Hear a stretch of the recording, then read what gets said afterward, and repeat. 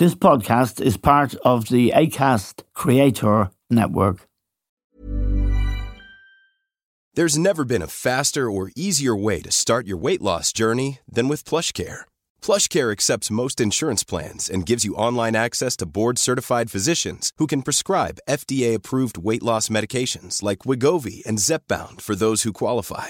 Take charge of your health and speak with a board-certified physician about a weight loss plan that's right for you. Get started today at plushcare.com/weight loss. That's plushcare.com/weight loss. plushcare.com/weight loss. One size fits all seemed like a good idea for clothes. Nice dress. It's a t-shirt. Until you tried it on. Same goes for your healthcare. That's why United Healthcare offers a variety of flexible, budget-friendly coverage for medical, vision, dental, and more. So whether you're between jobs, coming off a parent's plan, or even missed open enrollment, you can find the plan that fits you best. Find out more about United Healthcare coverage at uh1.com. That's uh1.com.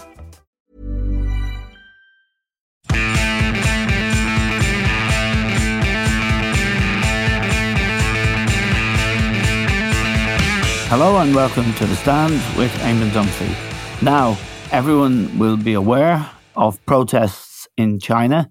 They are nationwide, which is very unusual. Well, in 17 Chinese cities, there have been 23 demonstrations. Thousands of people, maybe tens of thousands of people, are involved in this. These protests were triggered by a deadly fire last Thursday in a place called Urumqi, which is the capital of the far west region of Xinjiang, where the Uyghurs and other ethnic groups live in pretty dreadful conditions. The blaze killed at least 10 people. Another 9 or 10 were injured in an apartment where they were locked down because of the regime's zero COVID policy, a policy with which the leader, Xi Jinping, is closely associated. It's only 6 weeks or 5 weeks since he won a third term as president of the Chinese Communist Party,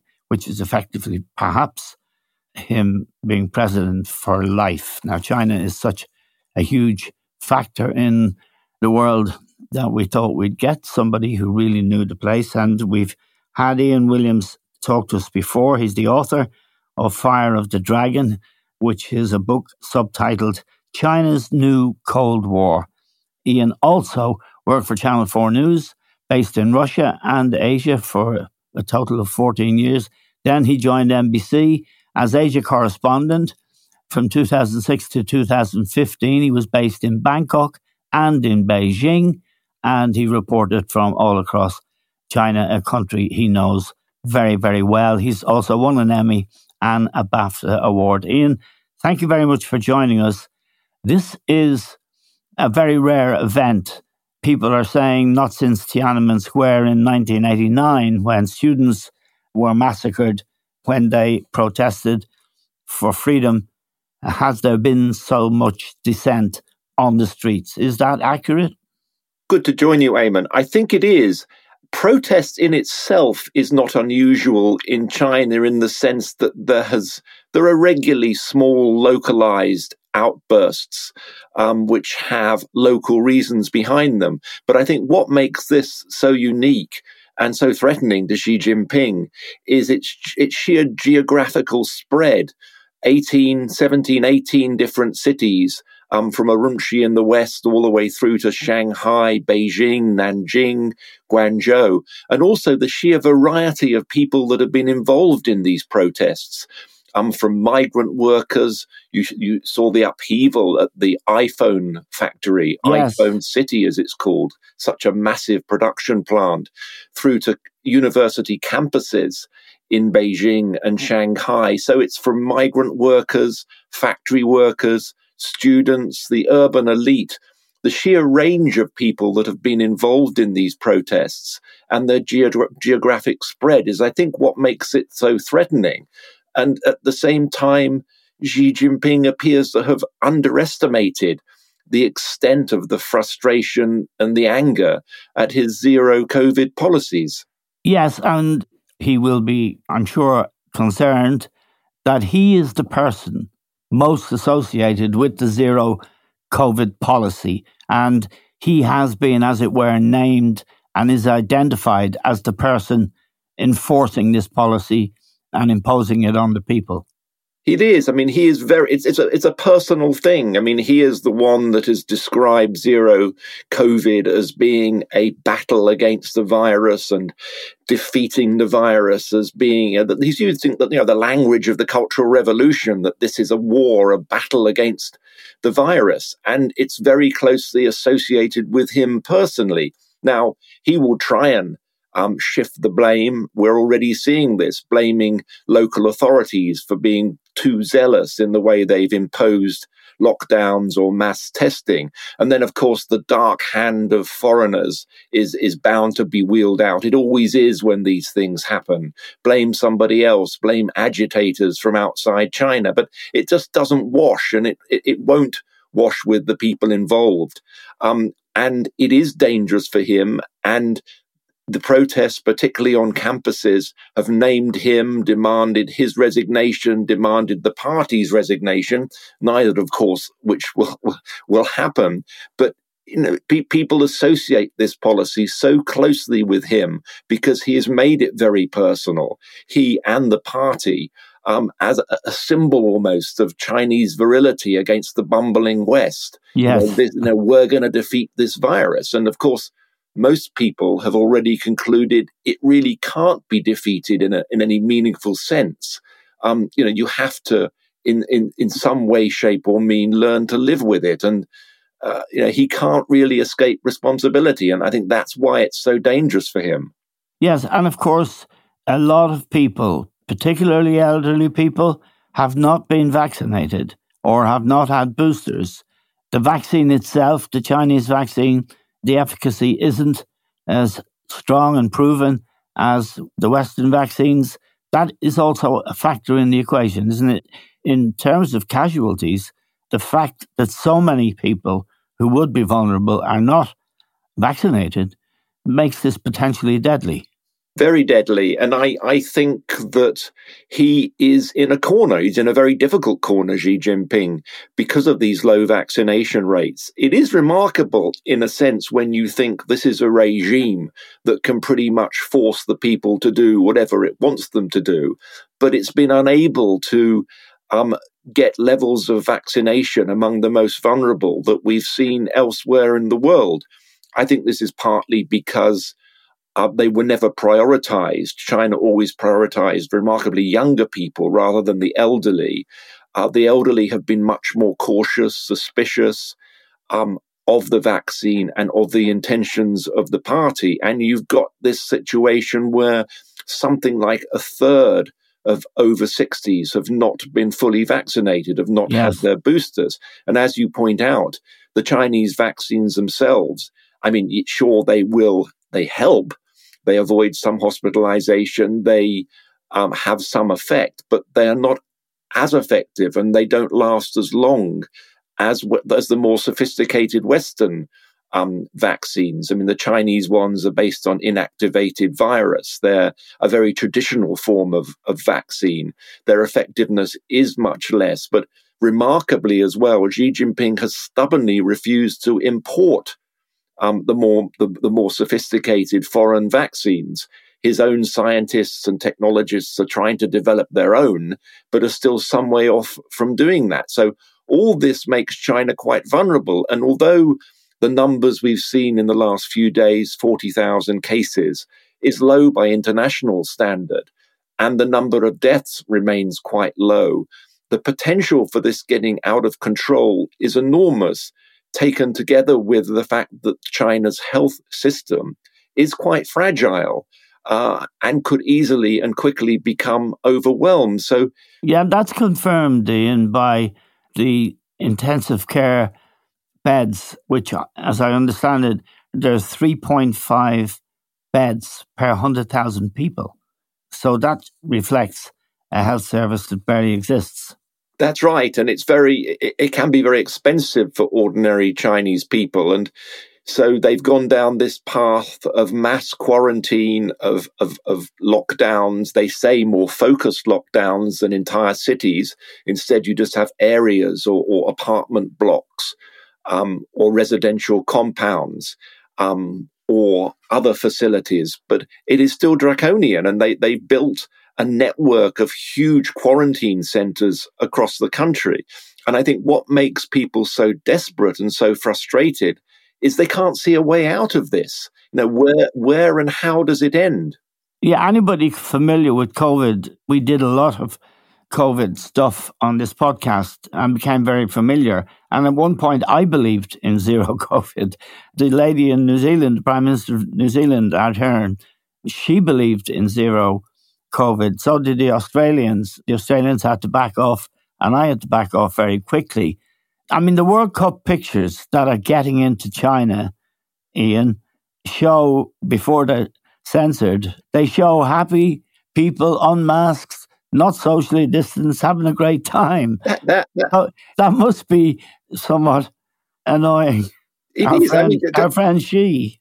Yeah, I mean, just to pick up on the zero, I think it wasn't unreasonable early in the pandemic, to believe in zero COVID, especially when we didn't have effective vaccines. It was, I think, perfectly valid for a number of countries across the world to go down that path of thinking, let's keep this thing out completely. But as it spread and as the vaccines have become available, yes, I think it's become a more untenable position. But as you mentioned with the football, I mean, these have been quite remarkable images which have been picked up on social media in China. The censors who are stationed at Chinese television, they always have a delay on live events. Right. Who knows? You might get a Tibet protest, a Hong Kong protest. So they want to have a way of eliminating that before it's broadcast. So even an ostensibly live event, and a lot of people are watching the football in China, will have a built-in delay so they can cut stuff they don't like. Yes. And what's been happening, according to eagle-eyed social media users, is when they've cut away to joyous, shouting crowds mingling together on the terraces, but unmasked, the Chinese censors have been cutting those pictures or going back to slow-mos or going back to the players or something completely random in order to prevent the images of happy, maskless people. I mean, it's very clunky. It's very crude. Trying to give the impression, perhaps, that there is a world outside China which is equally as grim. Yes. But all you're doing really is highlighting your own failings. Hi, I'm Daniel, founder of Pretty Litter. Did you know cats tend to hide symptoms of sickness and pain? I learned this the hard way after losing my cat, Gingy. So I created Pretty Litter, a health monitoring litter that helps detect early signs of illness by changing colors, saving you money and potentially your cat's life. Pretty Litter is veterinarian developed, and it's the easiest way to keep tabs on your fur baby's health right at home. Go to prettylitter.com and use code ACAST for 20% off your first order and a free cat toy. Terms and conditions apply. See site for details. Millions of people have lost weight with personalized plans from Noom. Like Evan, who can't stand salads and still lost 50 pounds. Salads generally for most people are the easy button, right? For me, that wasn't an option. I never really was a salad guy. That's just not who I am. But Noom worked for me. Get your personalized plan today at Noom.com. Real Noom user compensated to provide their story. In 4 weeks, the typical Noom user can expect to lose 1 to 2 pounds per week. Individual results may vary. Hey, it's Ryan Reynolds, and I'm here with Keith, co-star of my upcoming film, If, only in theaters May 17th. Do you want to tell people the big news? All right, I'll do it. Sign up now and you'll get unlimited for $15 a month and 6 months of Paramount Plus Essential Plan on us. MintMobile.com/switch. Upfront payment of $45 equivalent to $15 per month. Unlimited over 40 gigabytes per month. Face lower speeds. Videos at 480p. Active Mint customers by 531.24 get 6 months of Paramount Plus Essential Plan. Auto renews after 6 months. Offer ends May 31st, 2024. Separate Paramount Plus registration required. Terms and conditions apply if rated PG. Quality sleep is essential. That's why the Sleep Number Smart Bed is designed for your ever-evolving sleep needs. Need a bed that's firmer or softer on either side? helps you sleep at a comfortable temperature? Sleep Number Smart Beds let you individualize your comfort so you sleep better together. J.D. Power ranks Sleep Number number 1 in customer satisfaction with mattresses purchased in-store. And now, save 50% on the Sleep Number Limited Edition Smart Bed for a limited time. For J.D. Power 2023 award information, visit jdpower.com/awards. Only at a Sleep Number store or sleepnumber.com. I want to ask you in a moment about a piece you wrote for the Sunday Times this week about iPhone City and Apple. But the headline says, Battle of iPhone City show Xi is losing the COVID war. And this thing of dissent, it reminded me of Hu Jintao, who was Xi's predecessor and who was removed from the seat next to Xi at the recent Communist Party convention and very publicly kind of forced to leave his seat when he wanted to stay, and Xi sat there and wouldn't make eye contact with him. That suggested to me that his predecessor thought perhaps that nobody should get a third term and be president for life, but it also suggested that he was reflecting himself, dissent that much closer to Xi than the streets. I think that is certainly the case. It's always hard to identify where that dissent exists and how powerful it is. But I think that we can say without doubt that Xi has made a lot of enemies in the system. He's used the anti-corruption laws in order to get people who he regards as his opponents. And I think a lot of people will be looking at this very closely because Xi is very personally identified with zero COVID and will look at it as a way of possibly stirring things up. I mean, it's significant that today, of course, we've learned that Jiang Zemin has died, who is the immediate predecessor to Hu Jintao. And it's testament almost to the dark places that Xi is taking China, that Jiang is being remembered with some warmth and some nostalgia. I mean, he was hardly an angel. He was hardly a liberal, but a lot of economic progress was made under Jiang Zemin. China advanced rapidly economically. And of course, his was a far more collegiate form of leadership, as it was under Hu. Yes. And there are always signals within China. There's always the subterranean things going on, and you have to sort of read the tea leaves at times. And I think the way in which Jiang is remembered over the coming days and the subtle signals that we see around that remembrance will be very significant, and people will be pored over by China watchers as signs of oblique criticism of Xi. Yes, it's interesting too. I think you told us the last time we spoke to you, Ian, about Xi's family background. His father was a dissident. He himself was sent to the wilderness to prove himself. And he came to power with people believing that he might be a voice for a form of liberalism and a form of, however limited, freedom. And, that through business and trade, the West might find him palatable, and he was maybe not so bad. That was a bad bet by anyone who made it. It was, and it's remarkable to look back and think that people were... I mean, I think he was a blank sheet in many respects. He was a rather colourless bureaucrat who came up through the Communist Party system without really offending any particular faction, and it made him acceptable to both. And it was always remarkable to me that outsiders, China watchers, who you thought would know better, were imposing almost their own wishes upon Xi Jinping without any real evidence for that. And I was in the Great Hall when he first emerged as leader of the party, when he was wheeled out in front of the press. And it was quite remarkable the way people were grasping at sometimes the most bizarre things that he had done. He'd been to the States once or twice on a study visit, and this was seen somehow as pro-American, and looking desperately for ways in which they could justify describing him as a reformer, but it really wasn't there at the time. He was married to a popular singer as well. Maybe that helped.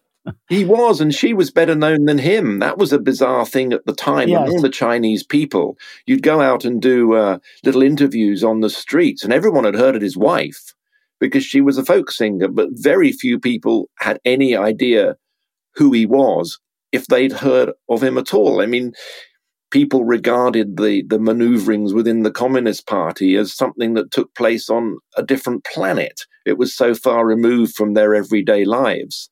And they knew his wife, but they certainly didn't know him. Right. Let me ask you about this idea of the surveillance state. But let me ask first about this iPhone city where 200,000 workers labor away. They live on site. It sounds like a terrible existence. Apple are up to their oxters in it, and they are very dependent on China, although Tim Cook, their chief executive, says that they're moving away from that position. I mean, the conditions those people are living in and Apple's seeming dependence on China, how real is that? It's very real, and it's quite shocking that Apple has not sought to address this in a way that many other companies have. That particular plant in Shenzhou is a colossal place. It's enormous. I think originally they'd had 350,000 people working there. Now Apple says there are 200,000. It is a city. It's a city within a city. Yes. That one place produces half the world's iPhones. But Apple's dependence upon China goes far deeper. The authorities there help them build what is the world's most sophisticated supply chain. Tim Cook has repeatedly says he believes privacy is a human right, but that sentiment tends to stop at the Chinese border. Yes. And he's been accused of kowtowing to the Chinese Communist Party, whether that be in removing apps from the local app store at the request of the party, storing Chinese users' data in China on servers which can be accessed by the authorities, and being very reluctant to criticize, coming out with the standard phrase that, we should be there, we need to engage, by being there we will improve things. I mean, that's really become a rather tired excuse now. But most other companies, you look around and people are seeking greater resilience in their supply chains. They're looking to diversify where they source stuff from. But China remains heavily dependent.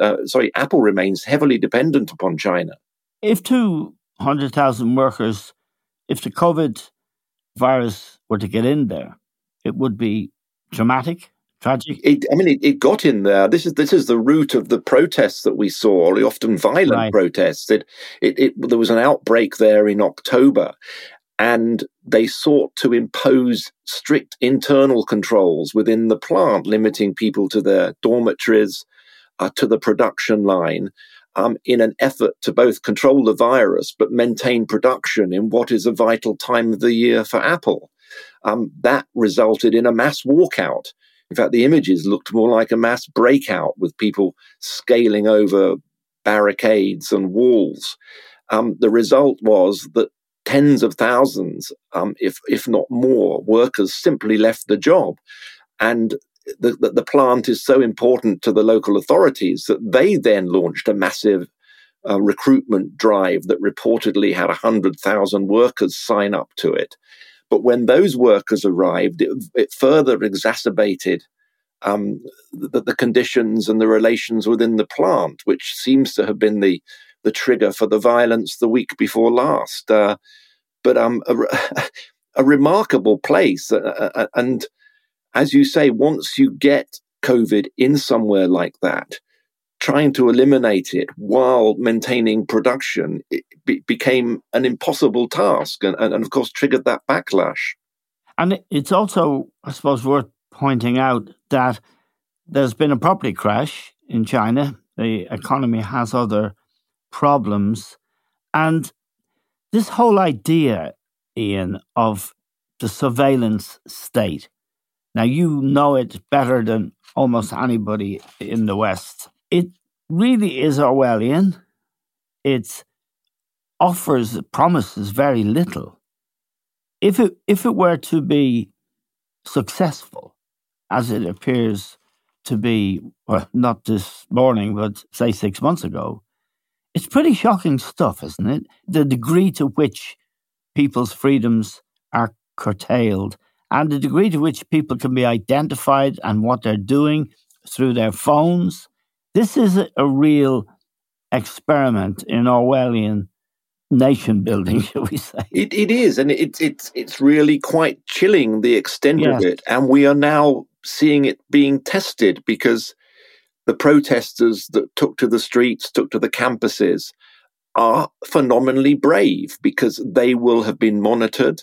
Cameras will have recorded their faces, the way they walk. They will be. The authorities will be looking through these images. They'll be trying to identify people that took part in these protests. Yes. Already we've seen reports, there's been footage posted.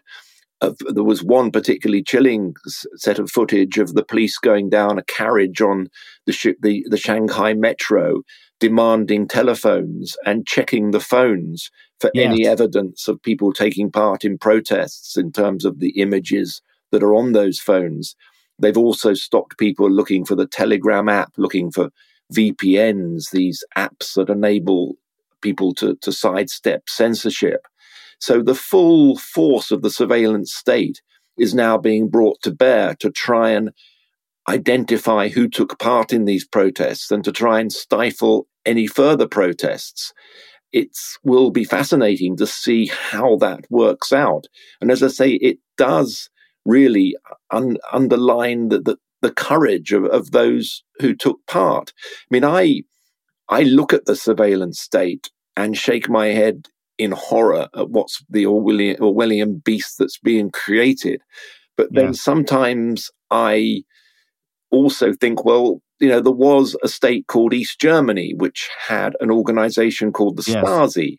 And of course, in 1989, or up to 1989, they were regarded as the state of the art in terms of surveillance. They were the ultimate surveillance state. And yet they imploded. Not only did they implode, but they didn't even predict their own demise. Yes. And so, ultimately, yes, this is a chilling surveillance state. But I think at the same time, somewhere like East Germany tells you that when people feel strongly enough and when your legitimacy is exhausted, even the strongest surveillance states come under pressure. The problem, I suppose, is, and this is something Orwell foresaw, is technology and the possibility that you can be observed 24 hours a day. And that the combination of technology and ruthlessness on the scale shown by the Chinese Communist Party is what would deliver the ultimate victory to this. The book you've written, The Fire of the Dragon, China's New Cold War. Who's the enemy in this Cold War? Is it freedom or is it the United States? I think it's sometimes it's almost easier to say who isn't the enemy. Right. The Chinese Communist Party seems to be intent on making an enemy of just about everybody and anybody, particularly among liberal democracies. And a bit like the British government, Ian. Yes, absolutely. Sorry. Then it turns round and accuses them all of victimizing Beijing. I mean, it's remarkable stuff. But one of the themes of the book is very much the multiple fronts upon which the party is pushing its interests, from the Himalayas, India grabbing land from Bhutan, to the South China Sea, to cyberspace, to the Arctic.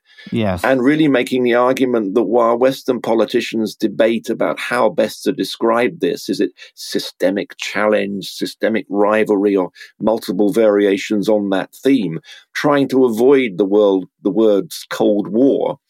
No, but it's a little late for that. I mean, China's waging a form of Cold War and has been for some time on multiple fronts.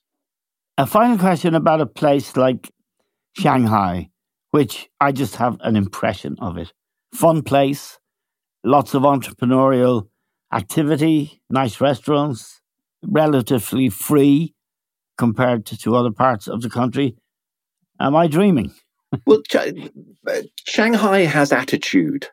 It was always regarded, when I was in China, it was always a bit of a relief to get to Shanghai because Beijing was a more stifling political city. Whereas you got to Shanghai and it was a little bit more easy. It was a more enjoyable place to be. More stuff happened in Shanghai. The Shanghaiese had an attitude towards life and towards the authorities, which you didn't always find in Beijing. Yes.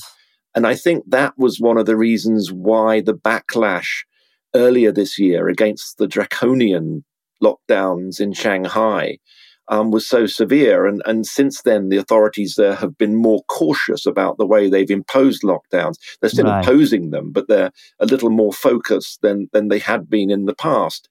But certainly, I think that under Xi Jinping, control is what matters, party control.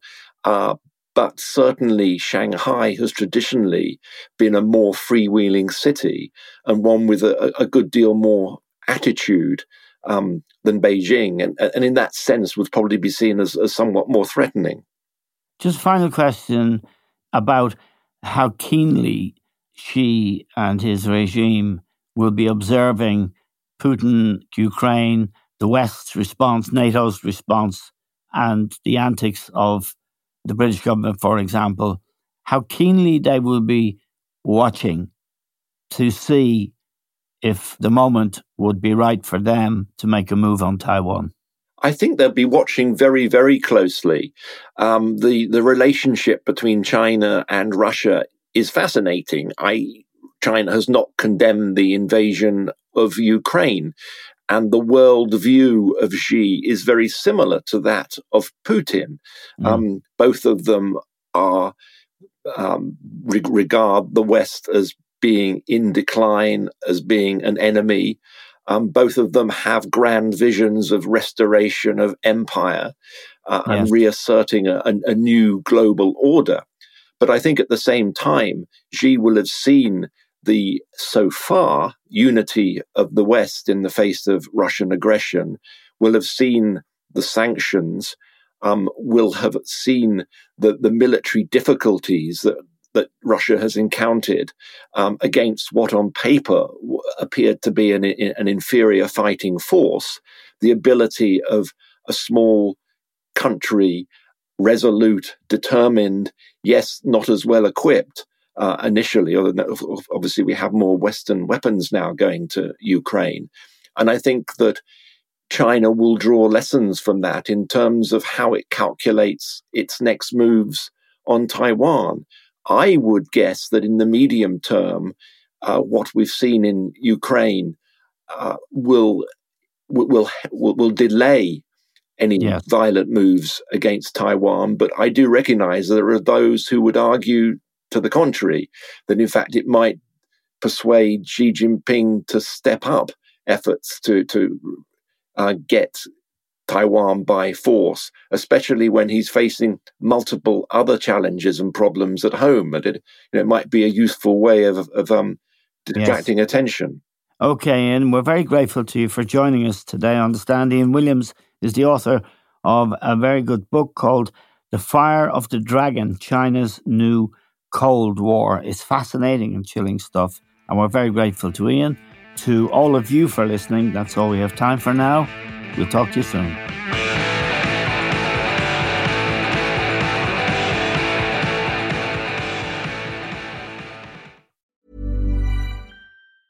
Planning for your next trip?